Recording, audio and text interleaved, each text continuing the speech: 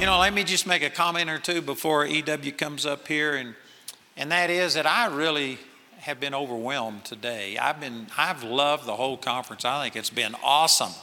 And today I've just been so blessed. And I really believe something has happened bigger than what any of us can see. I think it was Lance, I think that referenced, that this, we could look back and say that the third great awakening, I believe that this is one of the things that's making a difference. It's not the only thing, but I believe that this is a big deal. I believe something has happened in the spiritual realm. And for those of you that haven't heard, I was in Oklahoma City on March the 5th, 2021, and we were in a great service and just praising God. And I was so excited because it was my niece and nephew in Oklahoma City. They were holding this meeting, and they had, 1,000 people or something that were there, and they were starting where I'm winding up after 50 years.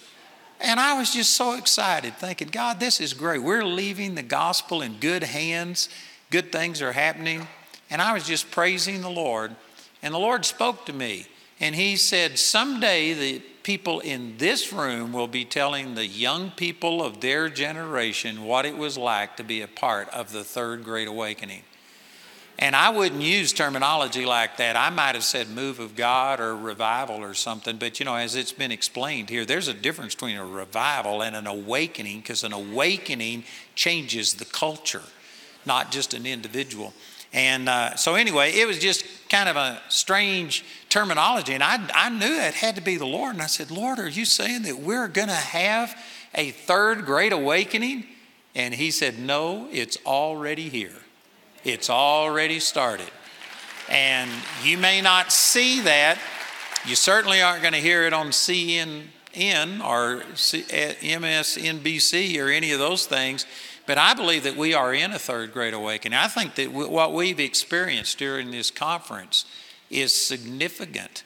There is an anointing. I've been sitting there, and there's a number of times today that I just looked up at this phrase right here and thought, this is the Lord's doing. It's marvelous in our eyes. There's no way that a person can make these kind of things happen.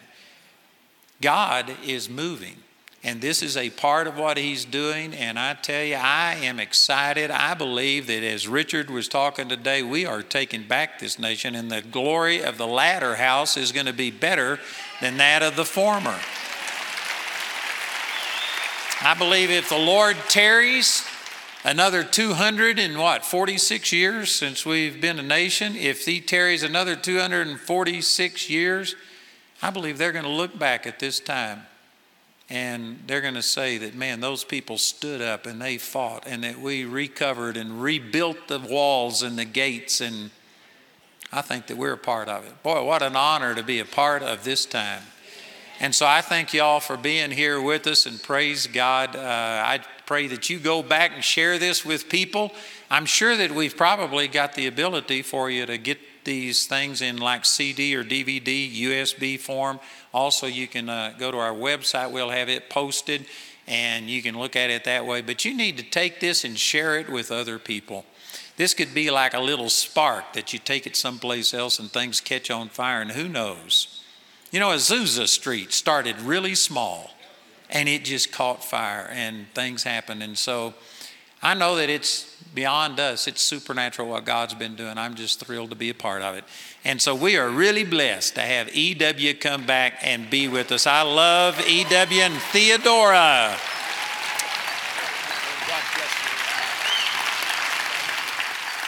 And is it this week? It's your anniversary? Tomorrow is our 52nd wedding anniversary. Tomorrow. Wow. So Theodora, thank you for sticking with this man for 52 years. That's awesome. She's done it. God bless you. Thank you so much, Andrew. And I have really been enjoying myself just drinking in everything that the Lord has been pouring out. I was telling Lance that I was one of those people who was saying to my Christian friends in 2016, you're supporting who? Donald Trump. Who?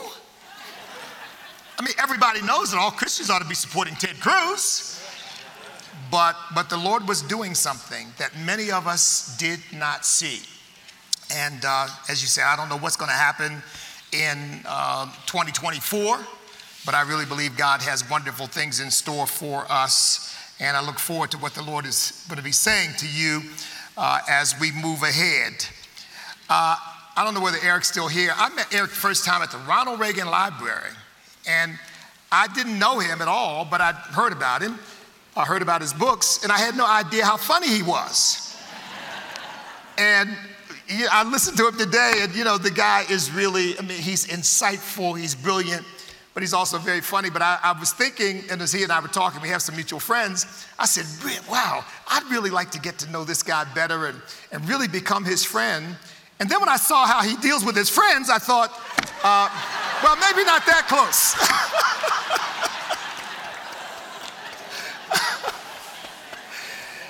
And I don't know whether Ken Davis is still here, but Ken stood up with you, Mark, and said, we can call ourselves Christian nationalists. He said, E.W. and I can do that. He said, you all will understand why. And I thought to myself, we can't really call ourselves Christian nationalists with any more impunity than anybody else. But then I thought, you haven't lived until you've been called a black white supremacist.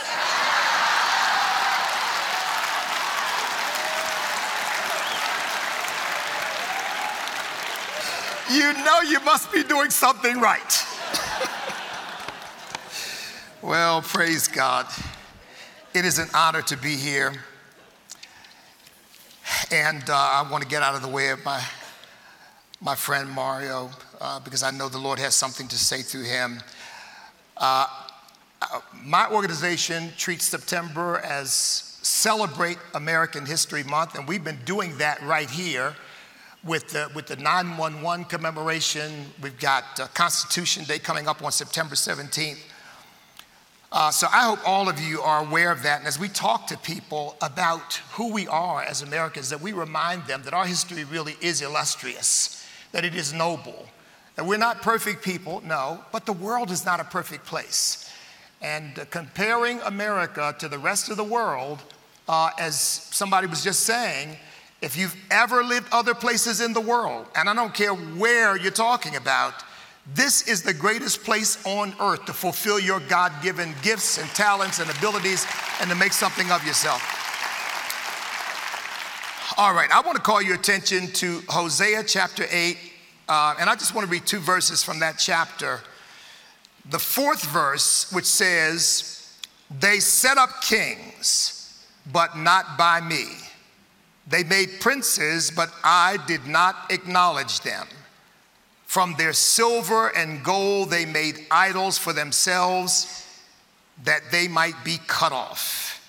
And then the 7th verse, which says, "They sow the wind and reap the whirlwind. The stalk has no bud, it shall never produce meal. If it should produce, aliens would swallow it up." Now, I really believe that our country is where we are because we have allowed ourselves to be led by godless people. And we've allowed godless leaders to lead us because misinformed Christians have either thought that it didn't really matter whether they got involved or not. That really wasn't the job of Christians to get all involved in politics, stay out of politics. Or they had the fatalistic idea, which I think I heard maybe Lance refer to earlier, that, well, whatever happens, happens, and whoever ends up in office, that's who God wanted in office. But this scripture says exactly the opposite. God says, "They set up kings, but not by me." In other words, people were holding office and holding authority, but God wasn't involved in their selection. God wasn't involved in their appointment. But then he goes on to say even more. He says, "They made princes, but I did not acknowledge them." So God says, not only did I not select them, but even when they take office, I don't even acknowledge them as legitimate leaders. Now, here's God saying, I don't recognize illegitimate leaders, and illegitimate leaders are people that I had no part in selecting.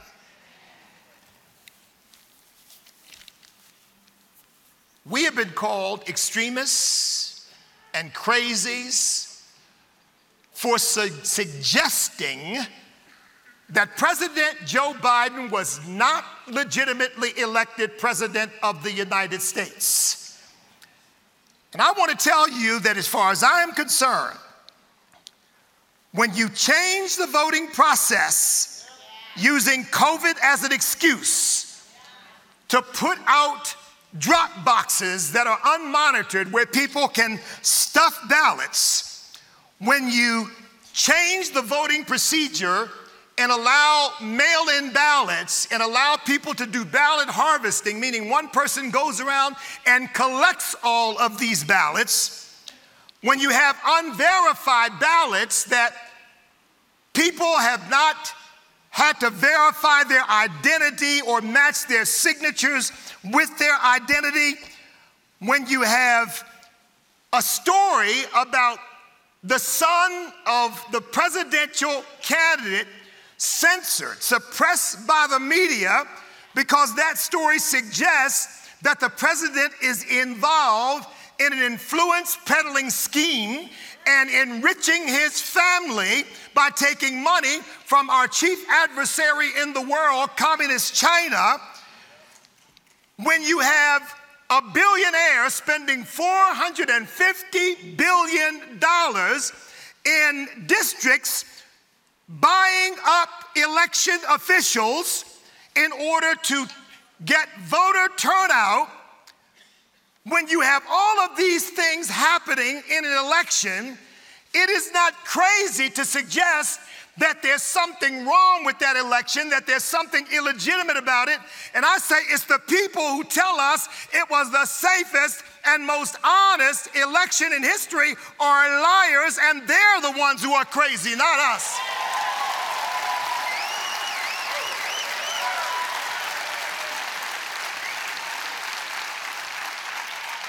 Now, I know Joe Biden was sworn in as president, and therefore he's technically president of the United States.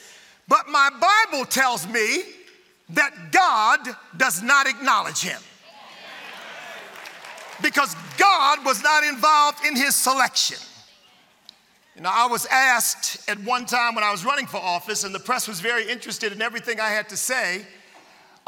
They asked me, and I don't know how this came up, they asked Ben Carson the same question. I don't know quite why they asked him either, but they asked me, would you vote for a Muslim to be president? And I said, no. And they were shocked. Isn't that Islamophobic? I explained, America is a Judeo-Christian nation. People can vote for whomever they choose. But as far as I am concerned, I would not vote for someone to be president whose values do not comport with our values as a Judeo-Christian nation.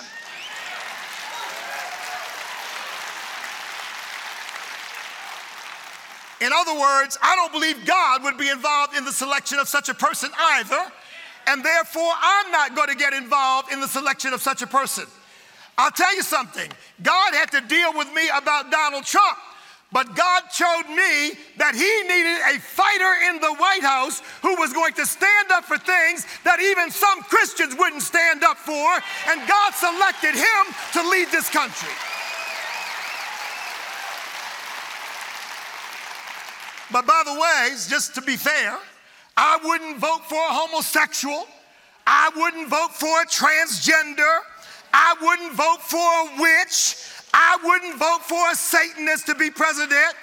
I think it's time we stop voting for these godless people to lead our country and lead our communities, and ask God to help us elect people that know and love him.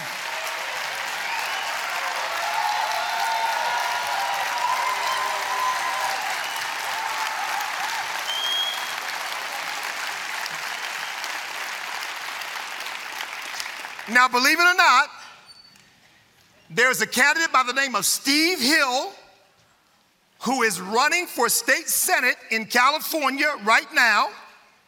He happens to be black.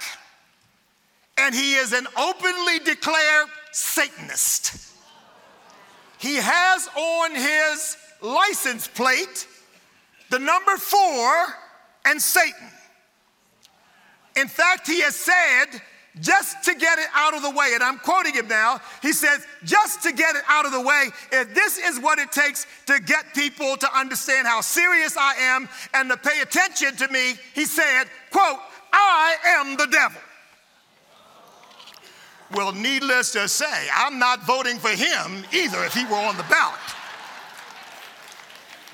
But let me go beyond that and say this. I'm not voting for any Democrat who runs for office, because even if they say they're moderate like Joe Manchin, or they say that they're okay and they say they share my values, I don't trust what their party stands for, and I'm not voting for anybody aligned with that platform.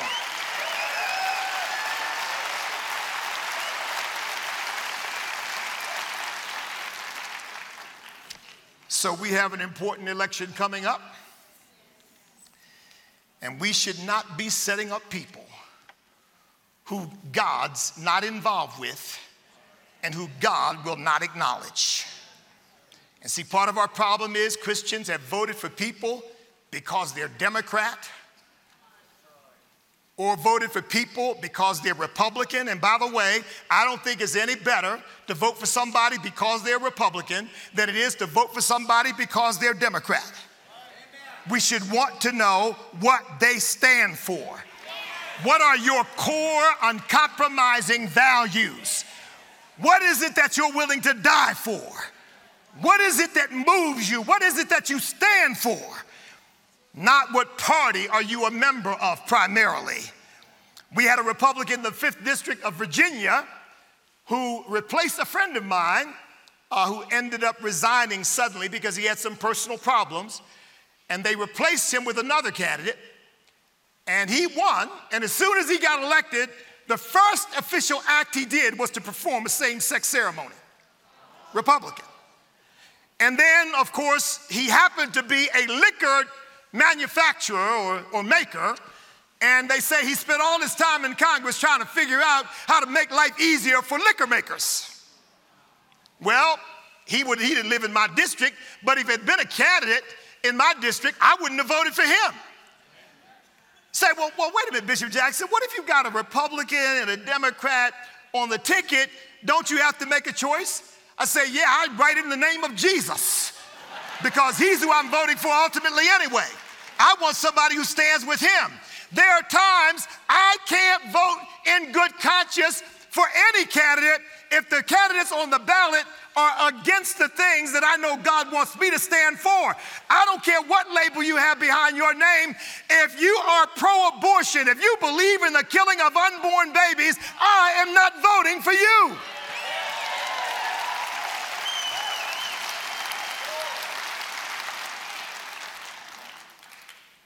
Now, Barack Obama got elected as the first black president of the United States of America in what the left tells us is a white supremacist and racist country. But the fact of the matter is, Barack Obama got elected because he's black. He got elected because he is black. Now, he had some attributes. I mean, he could read a teleprompter well, something Joe Biden apparently can't do. And you know, he looked good. As I remember Geraldo describing him as too cool for school. But I had Republicans tell me, well, you know, I'm going to vote for him because it's time. Time for what? Well, it's just time that we had a black president. You know, one of the things I hate is this phrase, well, I want somebody who looks like me. Well, what in the world does that mean? You want somebody in your exact complexion? You realize how vacuous that is, how empty that is, how silly that is? And yet a lot of people voted for Barack Obama simply because, quote unquote, he looks like me. And yet that man sat in Rick Warren's church in his debate with John McCain and was asked, do you believe in same-sex marriage? And he lied through his teeth. And he said, no, I'm a Christian, and I don't believe in same-sex marriage. I believe that marriage is a union between one man and one woman. Now, his team knew he was lying. The homosexual community knew he was lying. Everybody from Chicago knew he was lying. And any discerning Christian knew he was lying because his track record showed that he was about as far left as you could get, and I knew that he was in favor of same-sex marriage. But he lied about it and then went through this charade. I'm wrestling with it. Y'all remember that? Joe Biden came out and said, yes, I think it's time that we made same-sex marriage the law of the land. And then Barack Obama said, well, I'm wrestling with it, just lying through his teeth. And then finally said, yeah, I've come to the conclusion after wrestling with it. I don't know what he was wrestling with. He certainly wasn't wrestling with the Bible because the Bible's quite clear. But then again, he was a person who said, I draw from many traditions for my devotionals, the Bhagavad Gita and the I Ching and, whatever idolatrous mess he could find. And so he finally wrestled with it and came to the conclusion it was the right thing. And it's quite to the contrary of a person whose conscience was maybe conflicted when the Supreme Court handed down the Obergefell decision.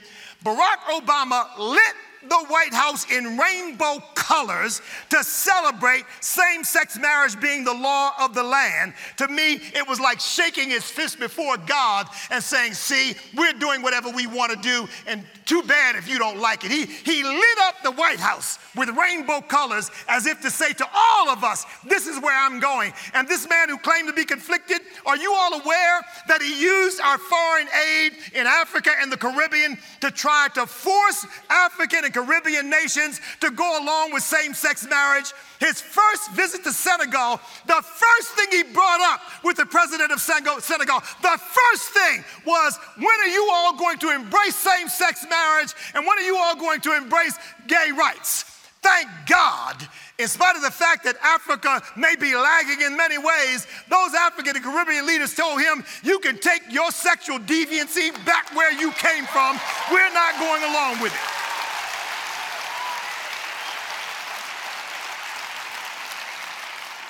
So I got criticized because somebody asked me in an interview, so you're a minister? First of all, and you're black. Why don't you support Barack Obama? I said, because I don't owe my first allegiance to a skin color. I owe my first allegiance to the Lord Jesus Christ. And since Barack Obama is not following Jesus, I'm not following him. And I don't care who you are, what the color of your skin is. If you are against the things that the Word of God stands for, I am against you, and I'm not making any apologies for it either.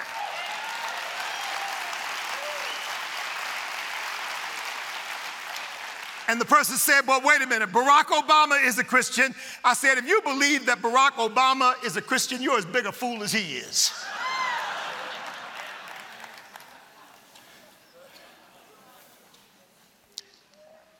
My brothers and sisters,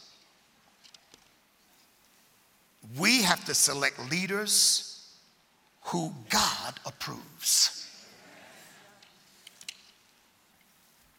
Barack Obama, I'm not picking on him, but I want to use him as an example because unlike these last few elections, he was elected overwhelmingly.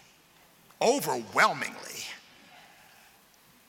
He was the sole champion in Illinois before he left against the Born Alive Infant Protection Act. And that was an act, I'm sure you all recognize the name, it's been passed in other states, it's been repealed in New York or something equivalent. And it was a law that simply said, if you seek to abort a child and that child is inadvertently born alive, by law, you must give that child medical care. To not do so is murder. Barack Obama single-handedly opposed that legislation. And his reasoning was, well, if you allow the baby to live, you are frustrating the will of the mother, and the will of the mother and her doctors must be paramount. In other words, even if the baby is alive, let it die. Ralph Northam, our former governor of Virginia, wasn't the first person to say that. Barack Obama was the first person to say that. And you mean to tell me you expect, because he simply has dark colored skin, you expect that I am going to support him? No, I'm going to stand up for the principles of the Word of God. I'm not going to stand with what I know is evil. And that, my brothers and sisters, is not just a political disagreement. That is good versus evil.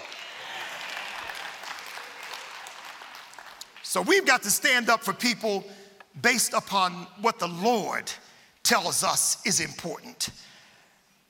And we need to look deeper than party affiliation or skin color.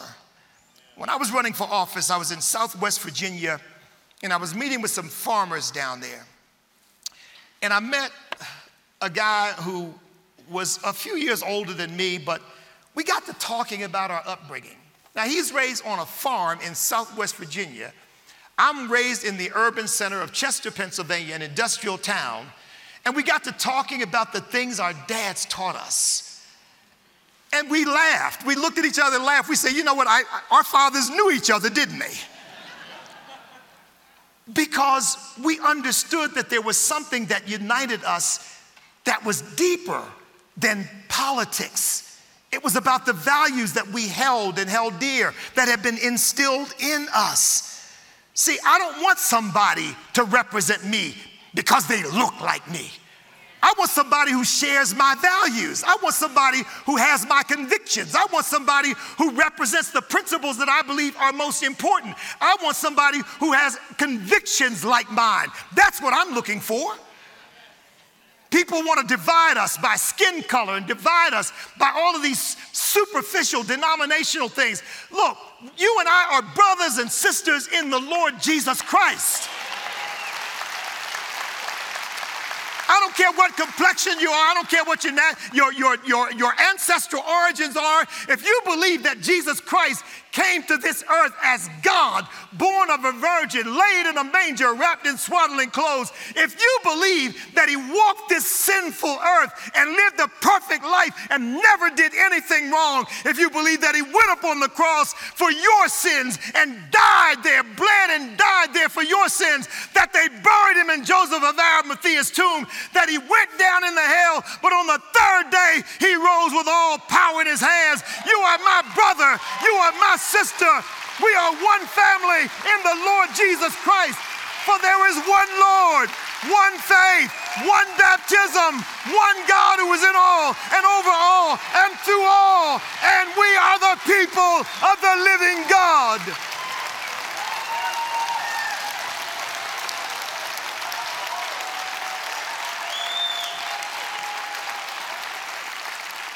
Dr. Martin Luther King said it's not the color of the skin, it's the content of the character. Now, you know, 2 Corinthians chapter 5, beginning at verse 14, going through 17, or actually going through 18. I want to share this with you because there's something I believe many Christians have missed in this. It says, for the love of Christ compels us, because we judge thus, that if one died for all, then all died. For all, one died for all, regardless of their complexion, regardless of where they came from. One died for all. It says in the 15th verse, and he died for all, that those who live should live no longer for themselves, but for him who died for them and rose again. Therefore, from now on, now listen to this. This is the 16th verse, and you know what it's the prelude to. Therefore, from now on, we regard no one according to the flesh, even though we have known Christ according to the flesh. This is Paul writing, who had seen Christ Jesus. He said, even though we have known Christ according to the flesh, yet now we know him thus no longer. You realize it's a sin for people to be obsessed with skin. It is against the will of God. You know, there's no black heaven, there's no white heaven, there's no Asian heaven, there's no Indian heaven. There is one heaven that we're all going to be in. And And when we stand before God, we're not going to be able to plead our ethnic heritage. I said to a black audience one time, I said, it's going to be kind of hard to plead your blackness when you stand before God in judgment when you don't have that body with you.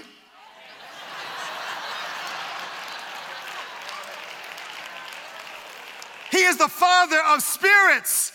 We just live in these houses, but who we really are is who we are down on the inside. Now, I want you to see the 17th verse in light of what we just read. Therefore, if anyone is in Christ, he is a new creation. He's not thinking by the flesh. He's not looking by the flesh. He's not operating by the flesh. He's not obsessed over skin color and complexion and where you came from and all of that. All things, those old things have passed away. Behold, all things have become new. Now all things are of God, who has reconciled us to himself through Christ Jesus and has given us the ministry of reconciliation. Hallelujah. I keep hearing, we need to have a discussion. We need to have a discussion about race. I tell people, we've been discussing race since the first settlers arrived in this country. We don't need to have more discussion. We need to go back to the Word of God and follow that, because that's really the answer. Because the problem is not the skin, the problem is the sin. I've said this before, maybe you remember this, but if God waved his hand across the whole earth, made all of us the same complexion, gave us the same hair texture, and left one difference, some blue eyes, some brown eyes, some gray eyes, some hazel eyes, some darker eyes, it wouldn't be long before the hazel-eyed tribe would be getting together, talking about how those green-eyed people looked at us when we walked in the door.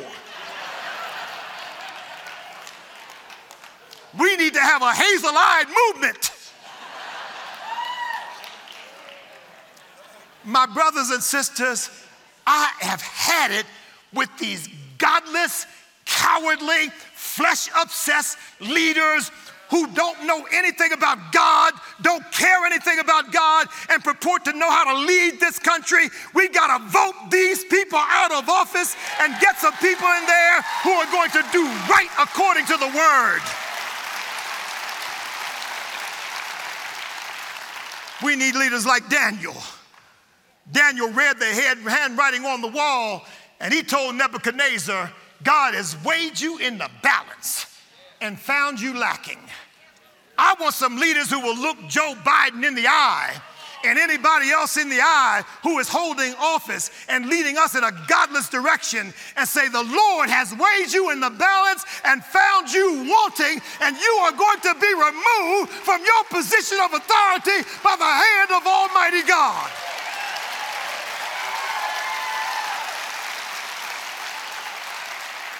Leaders like the sons of Issachar, who understood the times and know what to do. Leaders that God has called and anointed, who can stand up and say, the Spirit of the Lord God is upon me, for he has anointed me to preach glad tidings to the poor. He has sent me to bind up the brokenhearted, to proclaim liberty to the captives and the opening of the prison to them that are bound, to preach the acceptable year of the Lord and the day of vengeance of our God, to give unto all them that mourn in Zion, to give them beauty for ashes, the oil of joy for mourning, the garment of praise for the spirit of heaviness, that they may be called trees of righteousness, the planting of the Lord, that he may be glorified. I want leaders in office who are willing to say, as it says in Galatians, I am crucified with Christ. Nevertheless, I live, yet not I, but Christ lives in me. And the life which I now live, I live by the faith of the Son of God who loved me and gave himself for me. I want leaders who want to follow God and are willing to say, the Lord is my shepherd, I shall not want. He makes me to lie down in green pastures. He leads me beside still waters. He restores my soul. He leads me in the paths of righteousness for his name's sake. Yea, though I walk through the valley of the shadow of death, I will fear no evil, because God is with me. His rod and his staff, they comfort me. He prepares a table before me in the presence of of my enemies. He anoints my head with oil. My cup runs over. Surely goodness and mercy will follow me all the days of my life, and I will dwell in the house of the Lord forever.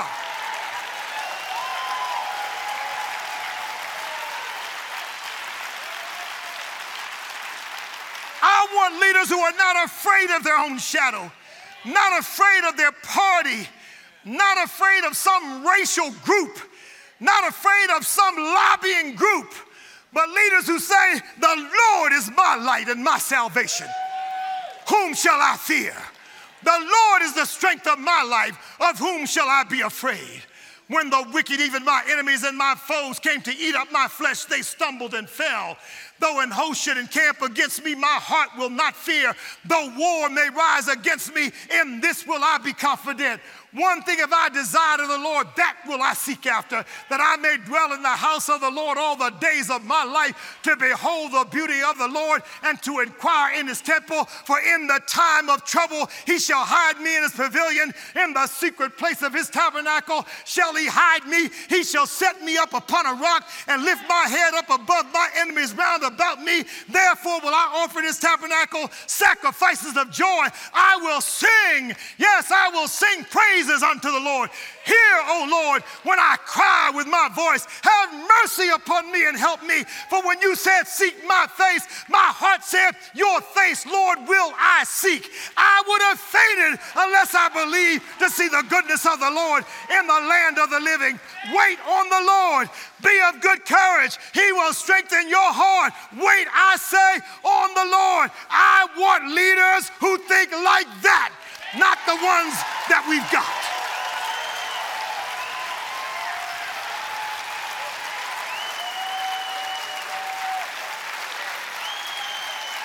I want leaders who are prayer warriors.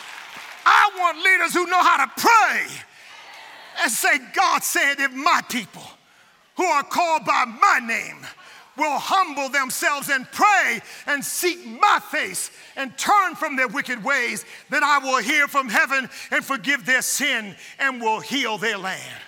I want leaders who say, my faith, my hope, my expectation for the future is not based on my Harvard degree, my Yale degree, my Columbia degree, or any other degree. It's not based on my pedigree, not based on my family name, not based on my wealth, not based on what's in my bank account, but my hope is built on nothing less than Jesus' blood and righteousness.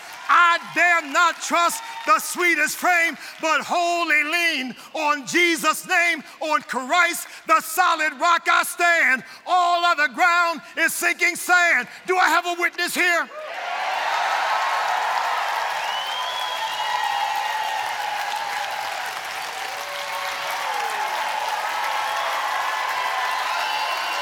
Oh God. Give us those kinds of leaders. And Father God, in the name of Jesus, we're going to praise you. We're going to rejoice. We're going to believe. We're going to work because we know that we've already got the victory because Jesus Christ is the King of Kings and the Lord of Lords, the wonderful Counselor, the mighty God, the everlasting Father, the Prince of Peace. And one day every eye will behold him, every knee will bow, and every tongue will confess that he's Lord to the glory of God the Father. Hallelujah, hallelujah, hallelujah.